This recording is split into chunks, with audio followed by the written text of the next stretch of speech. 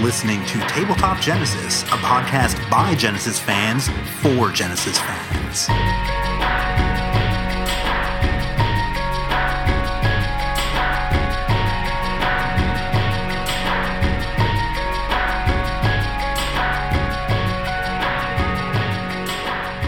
Welcome to Tabletop Genesis. This is your host, Mike Lord. This is Ellie. Hello, everybody. This is Simon. This is Stacy. And Tom. We're taking a little bit of a different tack for today's episode. We are not, again, repeat, not talking about an album this time, because we have our first interview with the Tabletop. Tom Roche and I, in the company of Elisa, were able to sit down with Mr. Steve Hackett when he was over here in the United States doing his From Acolyte to Wolflight tour. We met up with him in Collingswood, New Jersey, and we had a nice sit down with him. And we were able to chat with him for a while backstage at the venue that he was playing at. You'll hear some background noise as we go through the interview. That's some of the other band members and backstage activity happening, but we think his voice is still very clear. Tom and I re-recorded our questions for this just to make ourselves a little bit clearer so that you can hear our fascinating questions. And so we'll jump right into the interview, and then afterwards we'll talk about the responses that Steve gave to the Tabletop. To start off the interview, I asked Steve, talking about his newest album out, the Wolflight, and we were talking about the themes from Wolflight and kind of the approach that he took to creating this album. So he gives a very in-depth answer to this question. Recording the album's one thing, doing it live is another matter. It's a completely different sport. It's so different, but I'm having so much fun on this tour. I'm having far too much fun, but it's been great. Well, doing the album for years now, I've had the idea of doing the kind of album that owed as much to orchestral ideas as it did to rock. In other words, let's try and let the orchestral stuff inform the rock rather than the other way around. So it's a reversal.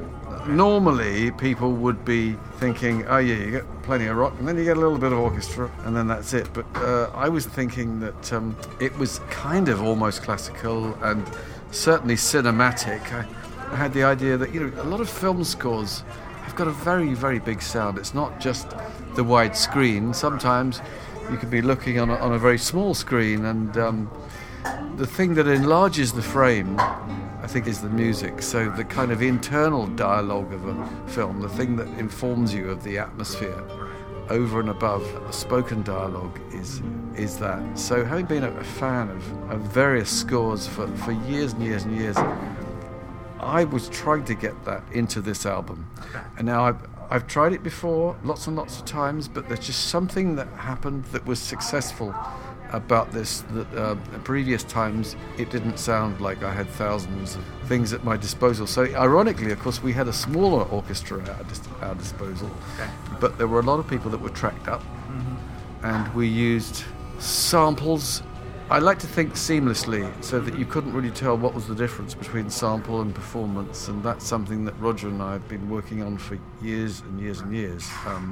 So that's partly it sonically, and then there was another idea of, certainly with the title track, the idea of perhaps subtext of freedom, the idea of that whatever people were striving for historically, and going right back to our ancestors' the idea of the tribes that eventually made up Europe, the people that fought the Chinese and sometimes won, the people for whom the Great Wall of China was built in order to keep them out, the invading hordes, the people who eventually brought down the Roman Empire, untrained as they seem to be, because of course great civilizations and cities tend to get all the press, whereas there was this great nomadic horde that practiced perhaps guerrilla warfare, whilst everyone else was more interested in playing by the rules, such as they were. My wife Jo often tells me the story of one particular tribe, I'm trying to remember which ones they were, who may have been in the midst of battle, and then they suddenly see a hare and think that's good for their dinner, and so they stop fighting and dive off. And I think it was whoever was fighting the Turks at that point in time, the other side couldn't figure out what's going on. These guys aren't fighting. What are they doing? They're running off to catch their dinner. So the idea that, the subtext of much of the album has been the idea of freedom. That applies to the track Black Thunder. Okay. Black Thunder is really about an imaginary slave rebellion around about the time of the Civil War. Okay.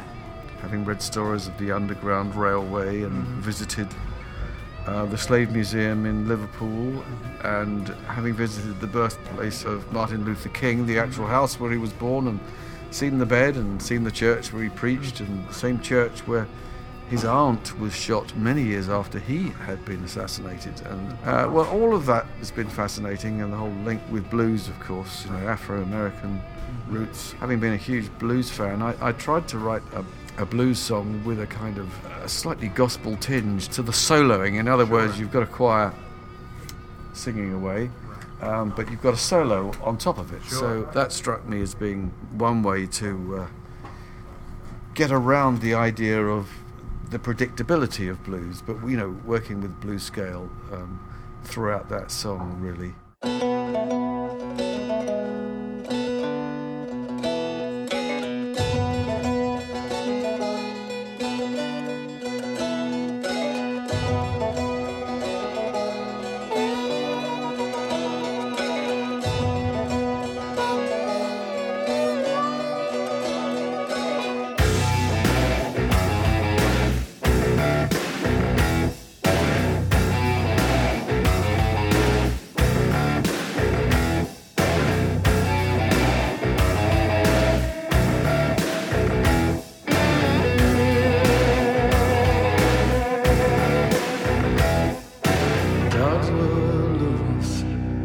Horses were tied.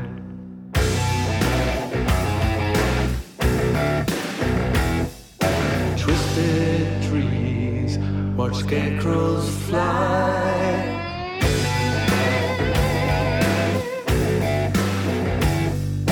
Hurricane lamps smashed in the wind. There's a storm overhead closing in.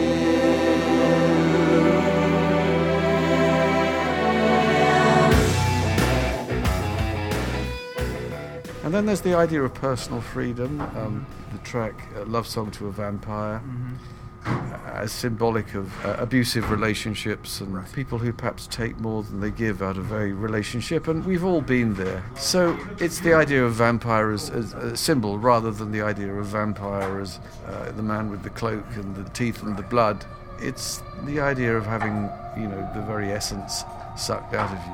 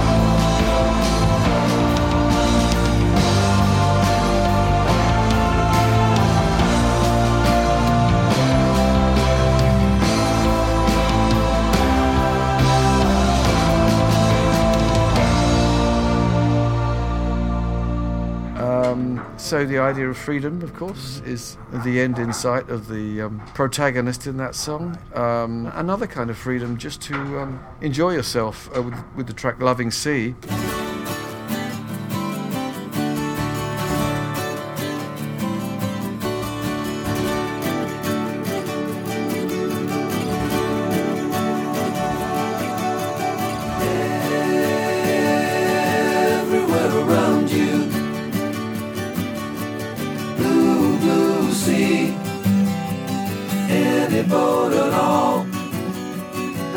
As it's you and me, spread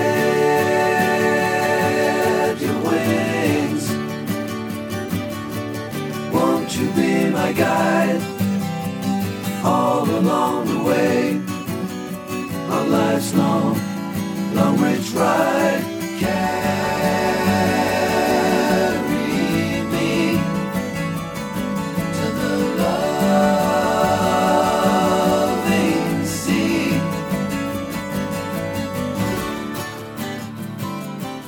another kind of love song, much more straight ahead. Something written in Mexico, in Cozumel, a wonderful holiday that Joe and I enjoyed there. It's a very beautiful song. Well, it was a very beautiful day, and the melody popped into my head immediately that there could be something like that. And I have to say that the band doing it live feels very, very good because we have a ton of singers on it. And on the record, of course, it was just me at the time because, you know, you run out of time doing albums. That's what happens. And with Sting on that one, he says that you never finish an album, you just run out of time. And that certainly was the case because I was selling the studio, had to get out by a certain date. So a lot more things I would have liked to have shared out with a ton more people. But it was a small team who put it together, and it did a very nice job.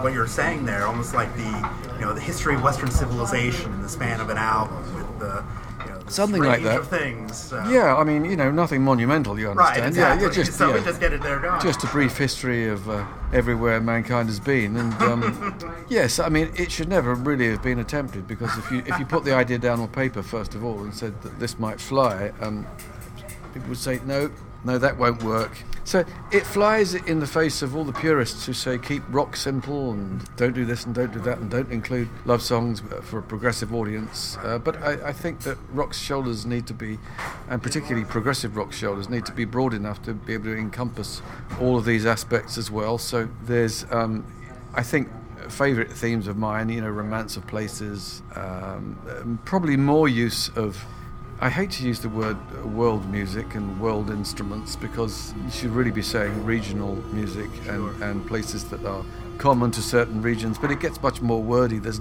no real good word for this. Fusion, I thought, was a very good jazz word to describe things, and collision is another way of describing separate schools of thought, perhaps, and places and times that all merge on one disc, one song.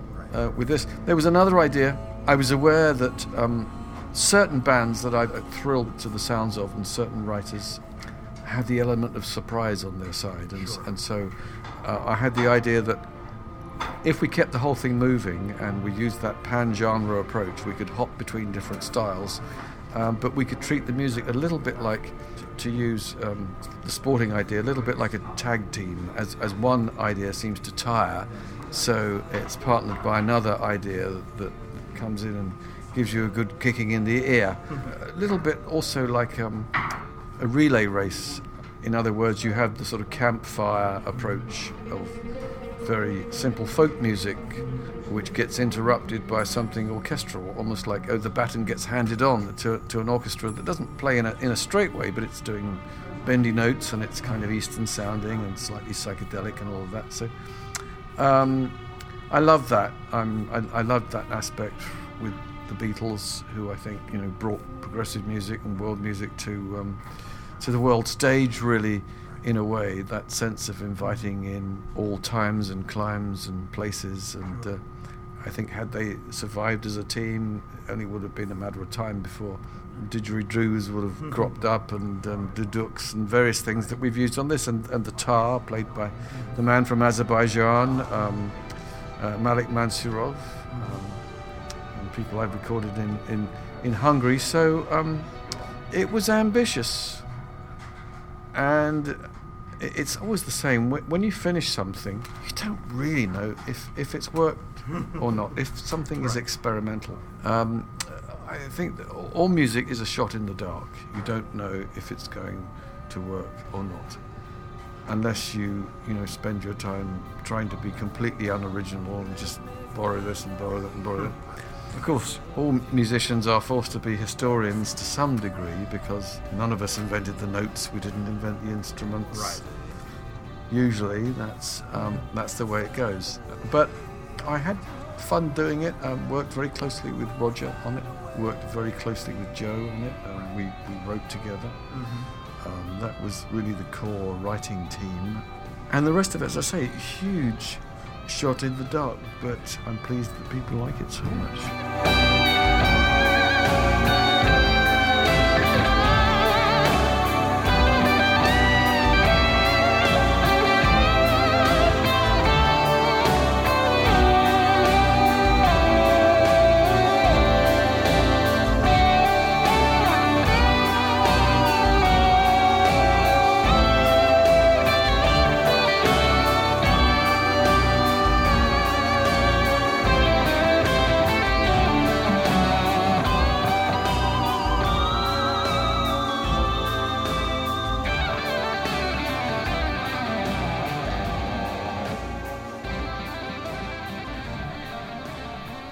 We also asked Steve, given that this tour was kind of a retrospective of everything that Steve had done from Voyage of the Acolyte up to Wolflight, how did he choose the tracks he did to play for the crowd that came to see him around this time? Well, because it is literally 40 years ago that I did Voyage of the Acolyte, the first solo outing, it seemed as if it was the right time to celebrate that album a tad more than it had been in recent years, as I'd been doing exclusively Genesis stuff with Genesis Revisited. So all I can say is it feels very good to play those tunes from that time. They don't seem to have dated, he said proudly. Although, if you'd asked me that a few years ago, I would have said, it's a very dated album. But with the passing of time, somehow it does something else, doesn't it? And playing them live keeps them alive in different ways too. Yes, it does. There are a few rearrangements. Songs seem to be able to survive that at the same time, preserving the authenticity of things, but not slavishly, and to not be afraid to use the odd separate introduction or to do a different kind of solo. In the main, I stick by the original arrangements and original solos, because I am from the Genesis school, where I was encouraged by everybody to not just play a solo, but to write one. In other words, let's have this written.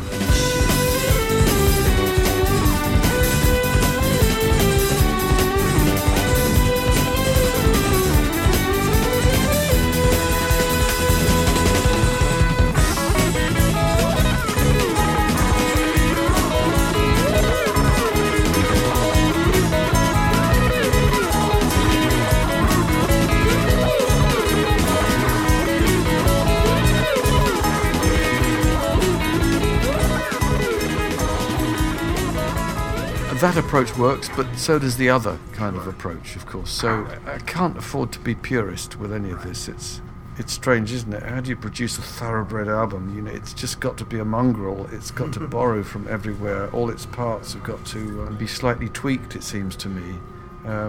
Not so much turning a horse into a camel by committee, but just changing it slightly. I think often slight differences can make a big difference. I think people need to be able to recognise music, and there needs to be a certain amount of predictability, if I'm not shot down in flames saying that. The alternative is producing work that can be, if it's equation driven, and you come up with something that's impenetrable and indigestible, and see it as something that's got to be unravelled from the word go. You miss the emotional impact of hitting people, hopefully in the heart first of all. I think that's where I'm headed to with this. There's not too much atonal stuff in it. There are a few strangenesses, but I want to produce accessible music. I think you can do that without selling your soul. I don't see any contradiction.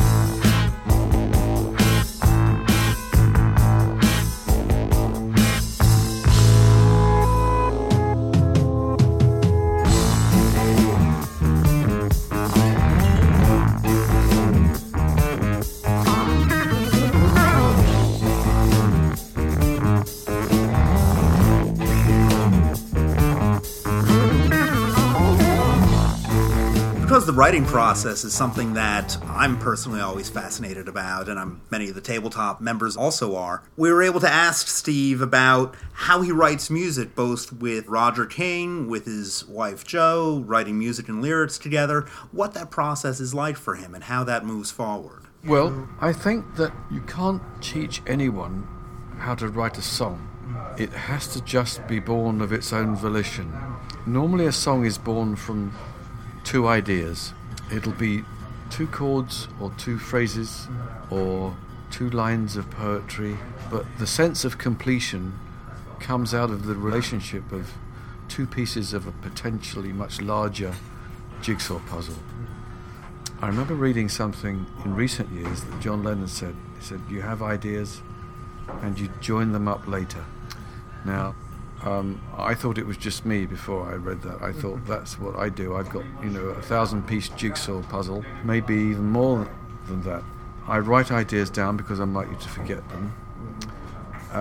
And it's just a case of whittling away the things that seem not to rise to the surface. So if I do something that's slow and heavy, I'll write a whole ton of riffs that are slow and heavy. And what's the outstanding one? What's the one that really stands out? And it's not until you sit down and start recording that you really realise that the buck stops here. You've got to commit at some point. And often when I start an album, I can get, if I've done a predecessor to that album that people liked a lot, it can sometimes be a daunting process because it means it's up against everything that you ever did that you liked already in the past and that other people liked. So you're always fighting tradition to some degree.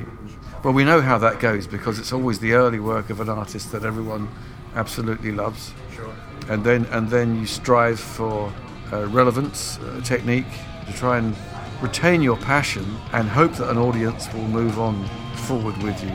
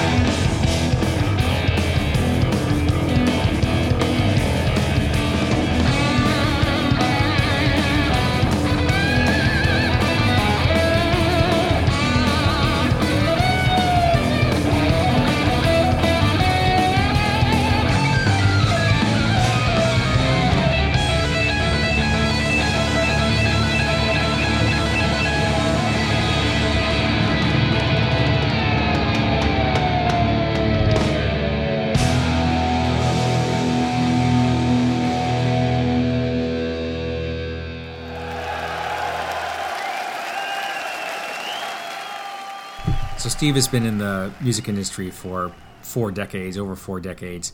A lot has happened in that time, from how music was produced and distributed in the 70s to how it's done today. So we asked him what he misses most about how it was done back then, and if there's any way that it's done today that he particularly embraces. Well, I think that the days of a band being in a rehearsal room together and writing together can be a very good way of working if you're working in a democratic situation. But you do need bright people who've got a very good idea where the song is going to go, and then you join it to something else, and then you've got something like Genesis was. But all too often, someone will come up with the alternative idea. I remember talking to Jeff Downes about this years and years ago when we were doing GTR, and he said, oh yes, that totally outmoded institution called the rehearsal room. Right. And of course, for a man who's got the world at his fingertips, as the modern keyboard player does and computer programmer, of course, why would you want to start making agreements with people when you don't even know what you're trying to do yourself? So it's how do you best get those ideas out of the subconscious and start making them concrete? So there are different ways to go. The danger of the modern way is that you come up with the sequence, and it's a real pain to change the click track and the tempo, and why a lot of modern music sounds mechanical, because of precisely that someone set up a program and they stayed with it. So the advantage of classical music and jazz and folk music and any music that's played live is the fact that there can be such a thing as an agreement that you will slow down, or you will get quieter, or you will speed up. All of that. That cannot be done spontaneously with the current level of technology. The robots don't get excited in the same way we do. So somewhere between the two schools of thought, I've had great pleasure. But I think it helps to have your ideas fully formed before you start engaging with any process.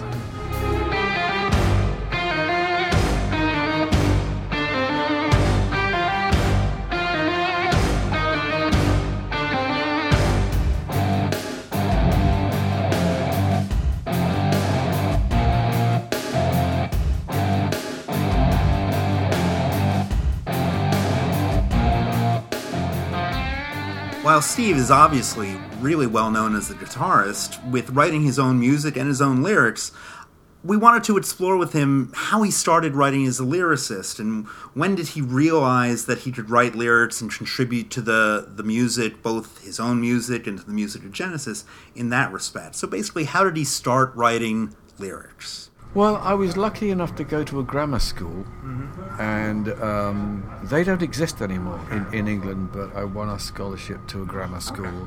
I wasn't particularly bright at school, but my father was a very clever man, and he schooled me so that I would get through a thing called the 11 plus, and then I went to a grammar school, and I didn't really trust books. They were always telling us to read books, and I thought perhaps books might brainwash me, literally. This is a very young child being told to read, and I thought, no, I'm not going to damn well read books. And I didn't read books until I left school. And then I was struck with, the joy of reading, and with no one breathing down my neck. So education to some degree started there. At the same time, I did 4 or 5 years of jobs before I joined Genesis, and as a result of that, I had various bits of spare time whilst I was doing those jobs, and I used to like to write little stories. Funnily enough, some of them were poetic, but I kind of felt that I was, in a way, still at school, schooling myself to come up with these things. I wasn't going to get any marks at the end of it, but the important thing was keeping the flame going, and of course, the real work for me started when school was over each day, getting out the guitar and the harmonica and working away. And the same thing after these very boring, mundane jobs that I did. And the real work would always start once I got home, and then I started rehearsing with some like-minded friends. And there was a thing called the Warwick Institute in Pimlico. It was, ironically, one of the schools that I'd been to as an infant before the age of 11. And you used to be able to rehearse in the classrooms, so we kept amplifiers there and stuff, and as soon as it started sounding good, people would start complaining about the noise. But that's the same for every band, I expect.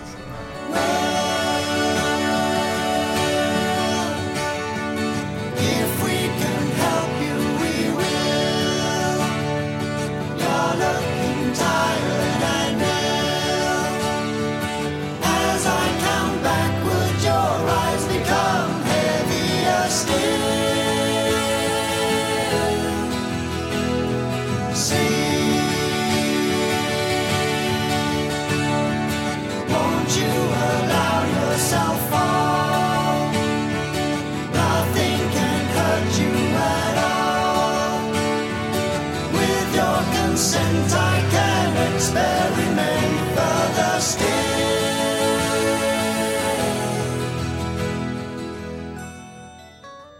We told Steve that when we did our Wind and Wuthering podcast that the fans voted their favorite track as Blood on the Rooftops. So we asked him what he thought it might have been about that track that has stayed with fans for so long, that has made such an impression on them. In a way, I felt I was taking a chance, and the chance was that there was a great long introduction with guitar, so I didn't know if the band would let me do that or not. And then I was trying to write something, the kind of melody that I would have expected perhaps more from a Jimmy Webb song, as I'm a great admirer of Jimmy Webb, as all the guys in Genesis were great admirers of the songwriting abilities of the very great Jimmy Webb. I was writing that kind of melody, and I was writing that kind of lyric, or rather, the verse was really mine, the lyrics were mine, the title was Phil's, the chorus melody is really Phil's, top lining chords. And he came up with the line "Blood on the Rooftops." Blood on the rooftops, Venice in the spring, streets of San Francisco, word from Peking. So the rest of it was mine. He had the idea that it was a prison breakout, that prisoners would be on a roof with sheets airing their grievances. That's where the line "Blood on the Rooftops" came from. And I thought, well, why not make all the levels of action in the song happen on the TV, as if you are a spectator, and what you're actually doing is channel surfing throughout the song. And so these various disjointed things kick in. Dark and grey, an English film, the Wednesday play. We always watch the Queen on Christmas Day. Won't you stay?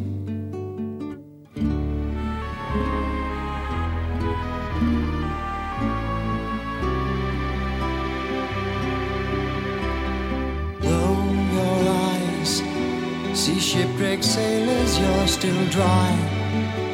The outlook's fine, the whales might have some rain. Saved again.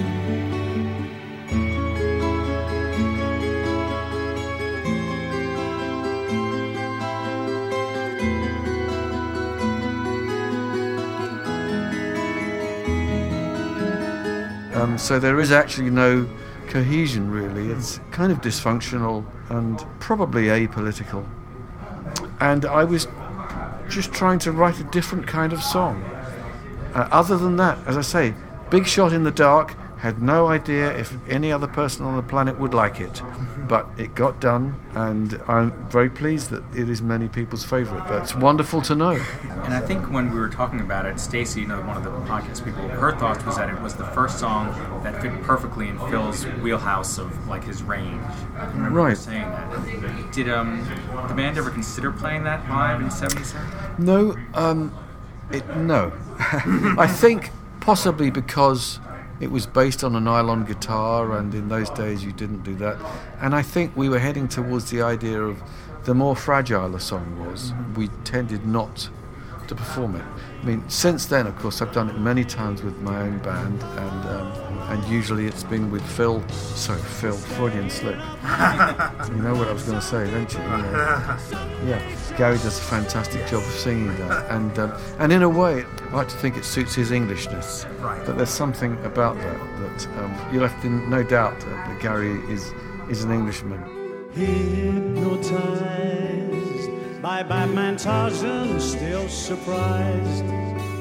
You won the West in time to be our guest. Name your prize.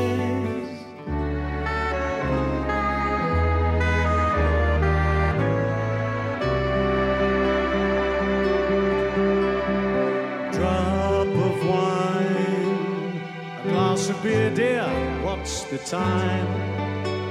The grime on the time is mine, oh mine, oh mine.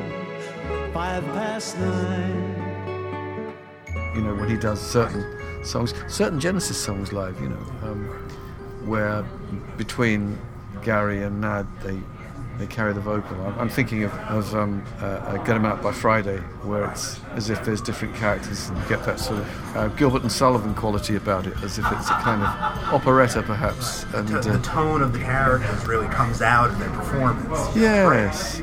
Yeah, and in a way, I think for me it's reinvigorated that song. The fact that it's not on the shoulders of the great Peter Gabriel, who, you know, sang it in a certain way and took on various characters himself. This way round, yeah, I think that it works very well, the division of labour and love on it. Are there any tracks or albums that you thought that didn't quite connect with the audience the way that you thought they were going to? If you had a song or an album that was like, oh, this'll get them, and it just didn't do anything, or the ones that really connected, they were like, oh, I'm surprised that one connects. Well, as I say, I'm surprised that Blood on the Rooftops finds its echo with an audience at this point, and I'm also surprised that Can Utility and the Coastliners, which was not a popular tune within the band, and I just accepted that, you know, that things that I wrote within the band, especially if they were kind of based on the acoustic guitar, I could see why they would be more difficult to do live. There were other things that were more robust, you know, parts and tracts of 11th Earl of Mar, etc. But to answer your first question about that, I think it's what you do with a song after it's recorded. If a song is performed live, somehow it gains a certain credibility that a record can only really hint at. Okay. You know, and I think this is true of, you know, much of the Beatles' work that I saw on TV.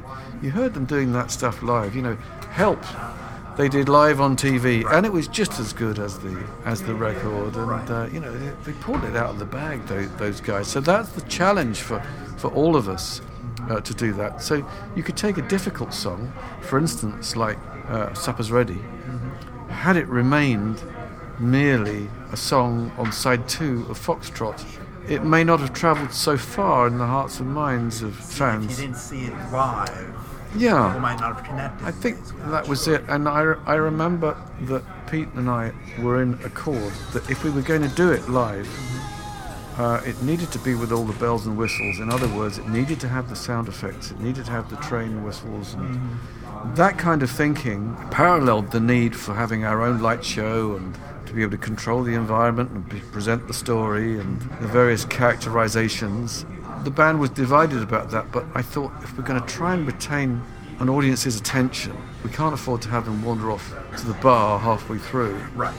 So, yeah, it's going back to very early days of engaging with an audience, and luckily, you know, we stuck by our guns, got our own way with everyone else, and so we were able to present that in such a way that something that could have been indigestible suddenly became, I'm trying to think of a word, but embraceable, understandable.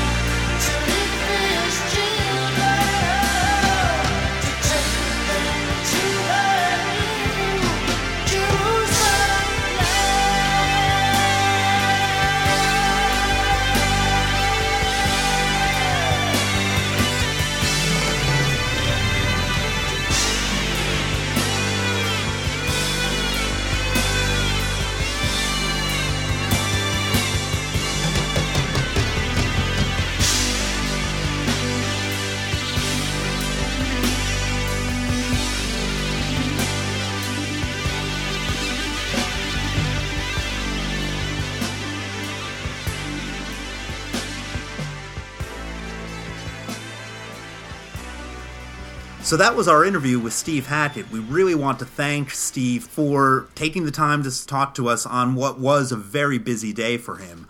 We really appreciate that. We want to thank his wife, Jo Hackett, also, who was very helpful in getting this set up and getting us the space to do this. So now that we've kind of said thank you, what does everybody think of what was talked about? Anything that was surprising to you or that hit you in a certain way? The one thing that wasn't surprising to me, having been there, was just how nice and personable Steve was. And as people who have been to his concerts, or I'm sure many listening have probably even met him, because he makes himself so accessible to fans. He's very approachable. You can go up and he'll talk to you about anything, and he'll make the time after shows to come out and talk to you. And the only reason why our interview didn't go longer was because he had to leave to talk to other fans. Yes. So that kind of like says something about what kind of person he is. I'm a bit disappointed he didn't make tea for everybody else. Right. No, I was actually, to the question about the lyric writing, like that's something that I don't hear him get asked about a lot. And so hearing about his kind of childhood experiences, his school experiences, putting him on the road to do that was something that, you know, I hadn't heard before. So I was really pleased to learn that about how his writing developed in that respect. I was also fascinated to hear about how Wolflight was put together, and the very fact that he was kind of running to a clock. They were having to move out of the studio, you know, at a certain point. I always find it's fascinating to actually hear how an album sort of like finds its way into the world. And Yeah, I think he collected some music not collected, but recorded some music from these musicians in Azerbaijan and in Hungary. So he keeps on exploring different sounds and, you know, cultures, which obviously enriches the music. What really struck me was when he was talking about his approach to songwriting now, particularly as he was talking about Wolflight. He said something about how, you know, a prog rock fan has to have pretty broad shoulders to be accepting of many different forms of music, and kind of commenting on some of maybe the lighter, more simplistic pieces he had on the album, which could be perceived as, you know, pop songs or something a little bit more accessible than what he's done in the past. Because Steve, you know, you think about the solo careers of every member of Genesis. I think Steve's is the least accessible, to be honest, in terms of, you know, that pop music approach. I mean, we all know Phil and Peter get played on the radio. But Steve, as Simon said, is always challenging himself, putting out there and looking for that new sound and that new way forward. So it was kind of interesting to hear. He's trying to be more accessible as well. I also think it's very interesting that he's still excited by the notion of collaboration. Sure. Almost from the get-go, he's always wanted to get outside musicians in to expand the sonic horizon, I suppose. And that's what he was saying, something he missed from, you know, in the evolution of the music industry, or I guess producing music from the 70s to today. That was the one thing he missed, was kind of getting in a rehearsal room and collaborating, and that organic coming together of different minds and you know, creativity. Yeah. It's like, I think that's what keeps you different and fresh and relevant. It's interesting how one of the central themes of his most current album, even after 40 years, is freedom, which he mentioned a few times. I mean, that was something that I think was big in his mind back in '75, this notion of just being free, being able to have the input and the say in the album that you're producing as much as you wanted to, which I don't think he had as much in Genesis. The freedom to explore with other musicians, try other different instruments, explore different rhythms and world music, as he says, and I think that's always been through his career a big theme, just this freedom, this relief of being able to explore the music that you want to explore. But he seems very, very happy with his live band. But there's always a core set of musicians sitting at the heart of that live act. Right. For some reason, the bass player has changed periodically. But, it's the Stumpy Pete's job, isn't it? But that's just the availability, I think, depending upon the people. But, you know, he's played with Rob and Gary and Roger since 99, 2000 or so. Really been that long? It's been a really long-term relationship with those musicians, and I think that shows when you see the live shows. And I think that that's something that's a credit to him that people want to work with him for that long also. This was the first, and correct me if I'm wrong, but this is the first tour for quite a while that he has done more than just Genesis music. And I can only speak for myself, but I, for one, am very glad to see his solo work back in the mix. Right. I got to see him just before he started really into the Genesis Revisited stuff and heard some of the solo material. I kind of missed that. Yes. I agreed also, and that was something that I think kind of offline, pre-interview, I had said to him, where I was like, I've enjoyed hearing all the Genesis material, but I'm also really looking forward to hearing his solo material again, and hearing some of the tracks that he played in the solo set, like Icarus Ascending. I don't think it had ever been played even by any of his prior bands back in the 70s. So, and hearing Nad sing that in a register that I didn't know he could sing in. Well, I was like, wow, that's really good. So, I really had missed that, and I think that I hope that we get to hear a broader selection of his solo material in the future, because it did feel a bit like that it was some of the very old stuff and then jump to Wolflight, and there's a lot of things in the middle that I think get lost in the mix sometimes. And again, you only have 2 hours, 2.25 hours or so for an entire show, and if you're doing a chunk of the Genesis material there also, it does, and you have a new album that you want to put out there that you're very proud of, I think you can't play everything. But that's always the perennial problem of anybody with an extended discography is how do you fit, or how do you represent the span of the work in a finite period of time. I mean, I have to say that, speaking personally, I was thrilled to hear some of the Acolyte stuff. I mean, that's, for me, that was I put that right up alongside some of the best Genesis stuff, and it was a personal thrill for me to sort of like to witness sort of like, Ace of Wands. Exactly, yeah. Shadow of the Hierophant. Exactly. These pieces are fantastic. So I think that wraps it up. Again, we will thank Mr. Steve Hackett very much for sitting down with us. Audience members, we hope you enjoyed listening to us chat with Steve Hackett. We hope to bring you more interviews in the future. And this is Mike Lord signing off from the tabletop. This is Ellie signing off. This is Simon signing off. Bye-bye from Stacy. So long from Tom. Thank you very much.